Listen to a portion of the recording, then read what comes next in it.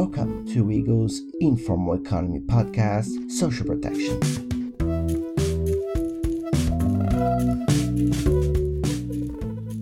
WIGO stands for Women in Informal Employment, Globalizing and Organizing.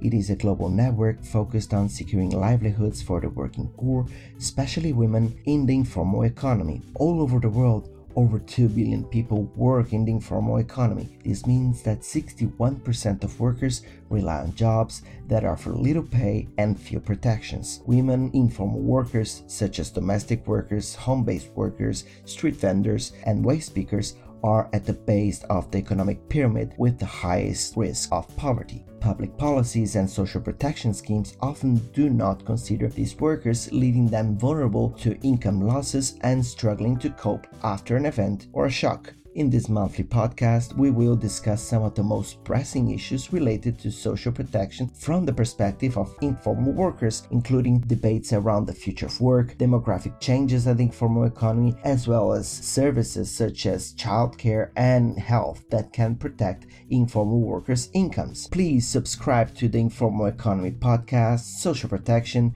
to learn more about WIGO's cutting-edge research and to hear from informal workers' organizations about the debates, policies, successes, and challenges they face in accessing and reforming social protection systems. See you there!